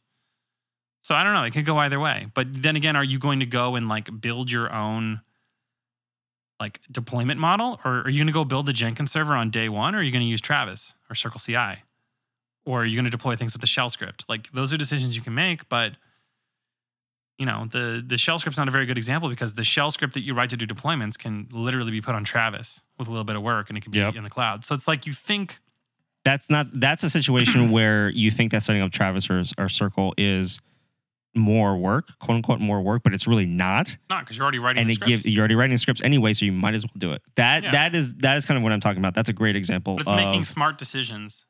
Minimum scalable product, MSP. But you think about like what is the minimum? Like here are my drop dead minimums. Like what is the minimum you need for an application server? The app has to be stateless. It has to be behind a load balancer so that you can add more servers. Yes. Because you can't add the load balancer later. Well, you can't without a DNS record, and then customers are affected. Yeah, and that's a problem. But what you could always do if you added a load balancer is you can take an image of the hard drive, like an EBS volume backup on Amazon of the drive that is running while it's running, because Amazon's amazing, and then you can spin up another server with the same hard drive and attach it to the load balancer. Now you have two servers. Boom. You can do that without even with hopefully not affecting your services, and all of a sudden your services have another instance to deal with. Or you can go through the trouble of setting up an auto-scaling group, create an EBS backup, and have them automatically scale between 2 and 4 servers. But that takes more time. But you can manually spin up another one. There's a balance even in the decision making of what those minimum things are in between. Like there's always going to be there's this minimum route of like this is the least amount of work you have to do in order for the app to work at all. Mm-hmm. And then there's like the next tier up of we can do this thing that costs this additional amount of money and this additional amount of resources, but we get all this other stuff on top of it. Yeah. So when you kind of find this balance of the most return on the amount of additional resources that you invest into a certain process when it comes to scale, I think looking for not necessarily the least amount of work that you can do, but the most value per resource work that you can do. Though that's the way that you want to kind of evaluate the way that someone who I think is decently good at this explained it to me is that you don't necessarily need to build like these are not his words, but you don't necessarily need to build the Taj Mahal. You just need to make sure that you don't put like a shitty building where you want to put the Taj Mahal's like second tower. Like you got to think of like what are ways that you probably a pretty bad example, but like you don't build things that block you from building what you want to build. Yes, that's a great point. You don't back yourself into a thermal corner. You just you make sure that the doors are still open, but you don't have to build the doors. Yeah, you could get out of your own way. Get out of your own way. And then if you get out of your own way early enough within the actual application code, then you can expand later. And there's a lot of things like Create React App for like a React application sufficiently does that because React it itself is expandable and composable. Yeah, and it doesn't prevent you from going back later and doing an entire custom Webpack build with some you just delete the Webpack build or create Webpack.config 2 and then you switch it. But if you pick jQuery, it's going to be a problem. So don't do that. Oh, sure. Let's keep moving. Let's keep moving down this list. Create an inspiring environment setup. We've talked about this quite a bit about how the quality of our monitors makes us feel better.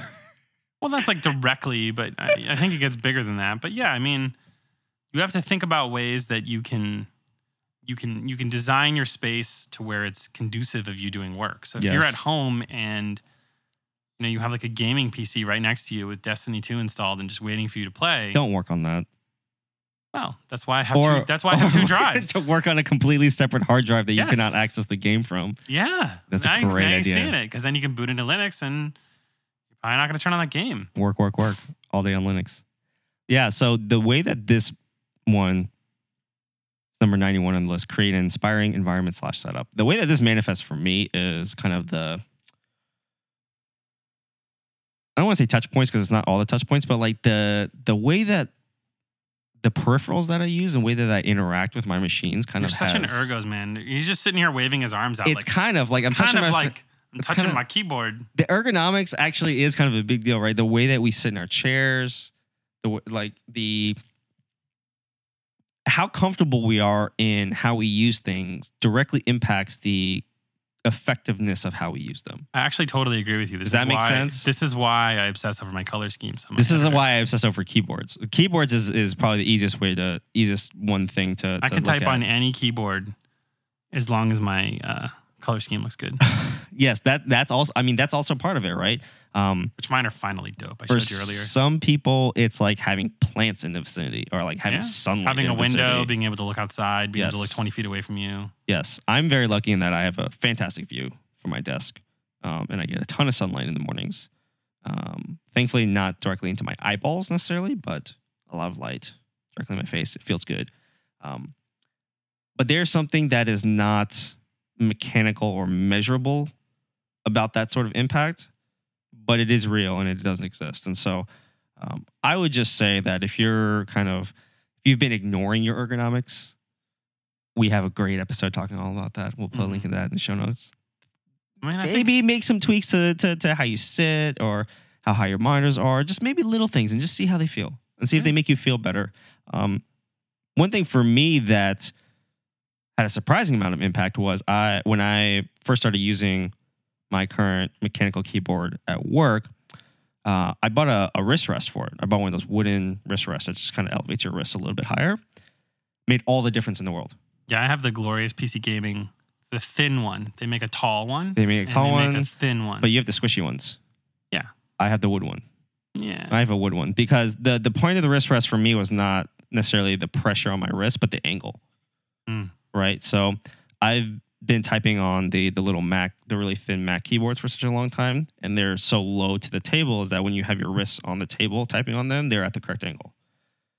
Nicer mechanical keyboards are a little bit taller, especially in the front. Yeah, so what it took me happens a long is that time your to get wrist is used to that. taller. So what the wrist rest does, it just elevates your wrist just a little bit. So it straightens out the angle here. Mm-hmm. Yeah, it took Made me a a huge while. difference. Like, when I first got the mechanical at home, I was like, oh my God, did I make a mistake? Because the keys were just so much higher that it was It completely feels different. weird. The height is completely different. Completely changes the angle of your wrist, which can completely mess you up. But And- fortunately with gaming, I only hit the WASD keys, Yeah, that's true. Q and F. I keep and telling you that's G. why you could probably go 60% if you wanted to, but No, I like my ducky. okay. All Nowadays, right. it's I'm just amazing. saying. I'm just saying. Smaller keyboards are kind of a fun thing. Anyway, I would say don't ignore the effect of having an environment or a setup that makes you feel good about yourself. I know you're not a sports person, but there was a NFL player, Deion sports. Sanders. I think Several years didn't he used to ago. play for the Dolphins or something? He used to play for the Falcons. He played for several teams, but he Not into said, sports. very famously said, if you look good, Mhm. you feel good. If you feel good, you play good. If you play good, they pay you good. So just keep that in mind. The way that you feel about yourself does have a very big impact on the effectiveness of your work and your enjoyment of your work. So just maybe think about it a little bit. That's what I would recommend. Mm-hmm. Greg, we're coming up to the end of this list. Do you see any other ones we should talk about? Well, no, 94 I do all the time. Continuously reassess your workflow. Okay, I don't think she's talking about look at every single color scheme on the planet Earth and make sure you have the correct one. No, every single- I have that under control. Okay, that's good. What other parts of your workflow do you think? I mean, you I reassess? just think about like, I'm always thinking about like if something, you know what it is if something doesn't feel right, then I want to change it. If there's no alternative, it annoys me. Yes. But if there's an alternative that's better, I want to use it. So whenever something isn't working quite right or doesn't do what I want it to do for whatever reason, then I try to find alternatives. And until an alternative comes out, I use the best thing for that particular task That you can find, yeah. that I can find at the time. So recently, I switched back to using Sublime Oh. Text 3 Oh. as my scratch pad. We've talked a lot about how I have IntelliJ for big stuff, and then I have some kind of text editor for scratch pad editing, small little projects, small little work, like things that I'm just messing with, whatever. I switched back to Sublime, and oh my God, it is so much faster, and that speed just makes the difference. It makes such a huge difference. It I makes don't a even, massive I don't difference. even care about the plugins that are in VS Code. I think Atom is the thing that really ruined it, because I was using Sublime Text before Atom came out, Right. and then there was that lull for a minute in Sublime Text development, which I don't think they're really. I mean, it works, but they're not changing a lot of stuff about it, as far as I know. I don't really keep up with looking, but they're not really changing a lot of things in it. So it's like kind of in a lull again. But that lull at that time, and the fact that it was like missing plugins, and Atom came out and had all these things for React and all these cool plugins and better color schemes. And it was made by GitHub. It was such a made by big, GitHub, cool and it was thing. cool. You know, that whole thing led us into this world of where, yeah, it was cool, but it was like stupidly slow, and it couldn't open large files, and it would crash when you try to search your code when base. you open yes. a JSON. If you had like a lot of JSON files in your thing and you search your code base, it would crash. All these things, whatever. All that happened. And then VS Code came out, and it's fast. I gotta hand it to them. They built a really fast thing, but it's never jived with me. I've never liked it. It's never going to be as fast as Sublime. It's not that. I've just never liked it, because IntelliJ is not fast. It is fast at searching because it indexes, but the actual editor is not like a lightweight, light-feeling editor. But That's true. there's just something about Sublime with the combination of speed, the simplicity, just the fact that it was the original one with all the cool key bindings, all the key maps are based off Sublime. It's like your home, man. There's a bit, I agree with you that there is a significant amount of nostalgic muscle memory that is associated with opening Sublime Text for me. Yeah. There is like, I wrote my first line of JavaScript in this editor. I wrote my first line of I wrote my first line of JavaScript in Smalltron. Smalltron, the greatest editor of all time. I'm pretty sure I wrote my first React app in Sublime too. I wrote my first React app in Atom. I still to this day use the Sublime Text key bindings in VS Code and any other editor. Like that's a non-starter for me. If Smalltron doesn't have the Sublime Text key bindings, I can't use it. I just can't, because those things are so ingrained into how I think about manipulating text in a text file that I literally cannot write code without them. So Yeah.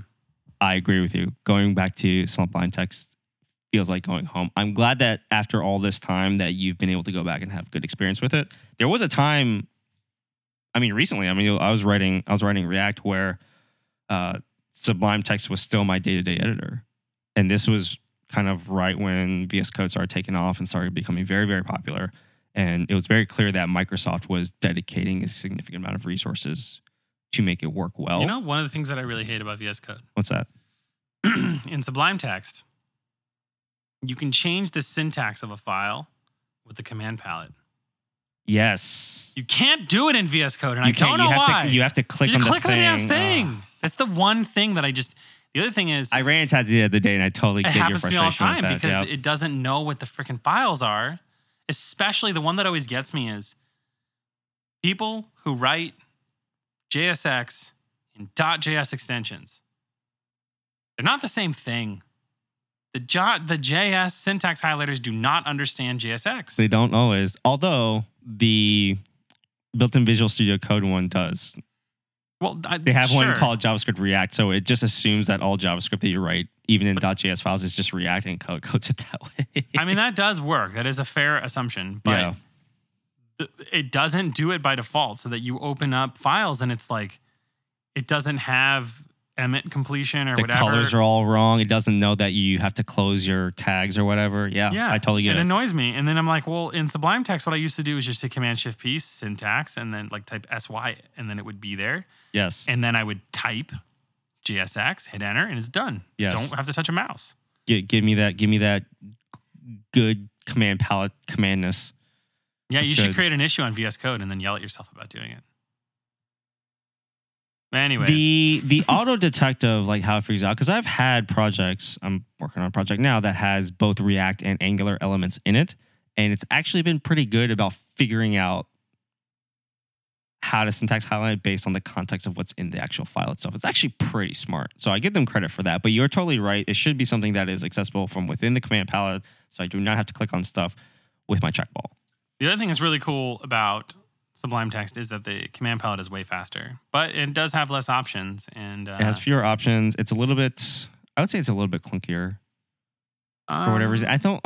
It's a little bit clunky when it opens up because it has to open up sub lists of things, sub searchers. So like if you do like package control install package, you have to like wait for that thing to go away and then pop up another box. Yeah.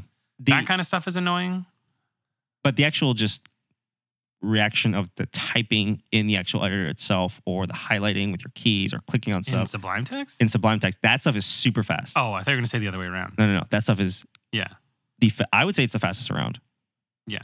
I mean, It's the it fastest can I've open seen. it can open any file really, really fast. And I also bound I hate the command that you have to actually install yourself by creating a symlink to install the subl command.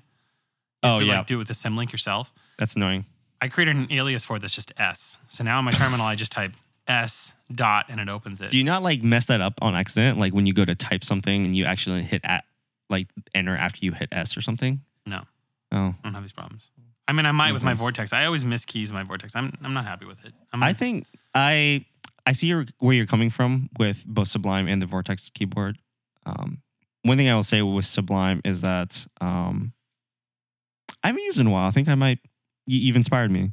I think I might go do crack it think open. that if you're writing a lot of React, I think VS, and especially TypeScript, VS Code, because of IntelliSense, which Microsoft created a long time ago in the actual Visual Studio, I think is better.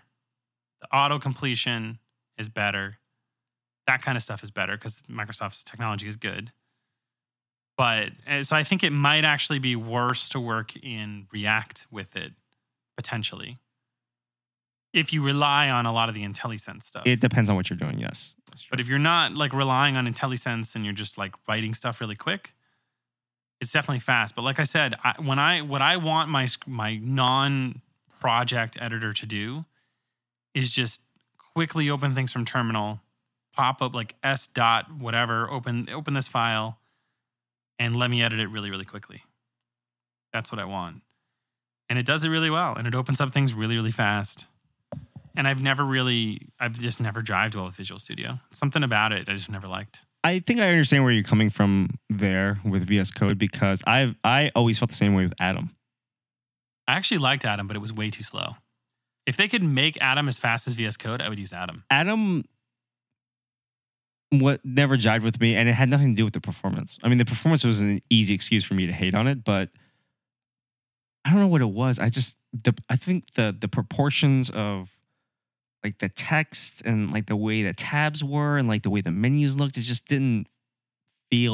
felt foreign. It just felt weird. And maybe that was just me being so used to Sublime Text that I couldn't switch to anything else. I mean, I definitely switched from Sublime to Atom.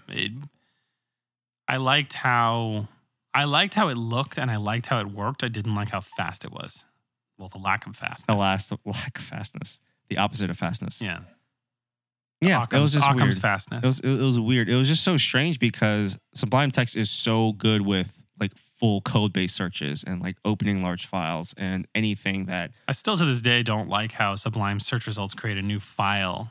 It's a weird look, and then right? appends things to it. It's never a little liked bit that. strange. I love IntelliJ's. If you've never used IntelliJ's full project search, it's amazing. It creates a little pop-up modal that you can make any size and doesn't go away if you just click out of it. It's like it creates like almost like another window. I have seen it, yes. And then it highlights things for you in the code, and you can actually edit things in the search results. I And save them. That's pretty nice.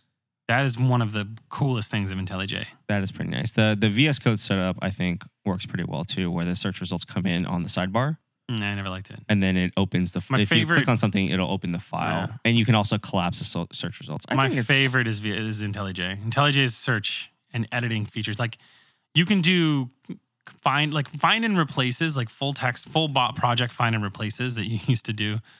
And that I used to do a lot in Sublime. Because Sublime is really cool because you could do regex searches and regex replacements, which is really nice. It's really good for manipulating lots of files or Just like changing straight in the like, search. Yeah. Yeah. If you're like, I need to change this import across the whole project, you can Command F search the whole import and fuzzy match the projects. And like, you know, if you want to change from like single to double spaces on your imports, you could do it with a regex. But whatever. Like I would do all that kind of stuff, but it would put the results and then the replacements in that stupid fake tab. But with IntelliJ, it'll highlight all the matches and you can scroll through them all in the window. All of them are highlighted, replace them, and all of them are changed. And then you can just Command Z them all, which I know you can do in Sublime Text. But actually, Sublime Text, you Sublime can't Text, undo them all. It'll open up all the tabs and not save them. No, but you can go back into the find replace and there's a button that flips it. Not if you've So it already done the reverses it. replacement. No, but it'll reverse it and then you just reverse it. Yeah, I see what you're saying. Yeah, but that assumes that the regex for the replacement is the same as the searcher. But whatever. The point is, I never liked how it'll open up like 900 tabs. You got to save them all. Save on focus loss, man. You can save. There's like an option where you can like save and close all or whatever. But I don't know. I just never liked that. Yeah. But with IntelliJ, it just does it, and you can Command Z all of them. It's a really good. It's really that's good fun. editor. And my color scheme is really nice for it too. Oh, that's good. Very important. It's really good. All right, we've made it to No, I think we're done. 101 here. Are there any other ones here that you want to talk about? We could save them for another pod, part 2. If you want to get in touch with Greg and avoid all the farewells, he is at Gregorski. I'm at Al Park. The show is at A Public Function. Reiterating from earlier in the episode, we are so glad that you have joined us on our journey. We are on episode number 30, 31st episode. We're so happy that you have listened to us today or any other day, any other episode of our show. If you'd like to listen to us on the internet, publicfunction.show. This is episode 30, like I said, /030. All the show notes, all of the tags, all the links, pictures of our smiling faces will be there. You can contact us via the contact form, publicfunction.show /contact, or email us hello@publicfunction.show. We post new episodes of this show every Tuesday, every single week, coming into your podcast player of choice. Download it there, listen to it there. Join us on the Discord. We've got links to that in the show notes. Listen to us on the web also at dev.to, which is where we got our wonderful article today. We'll have links to everything in the show notes. Greg, do you have anything else for us? 1,000 voices. Pretty excellent stuff. Greg, see you next week. Yep, see you.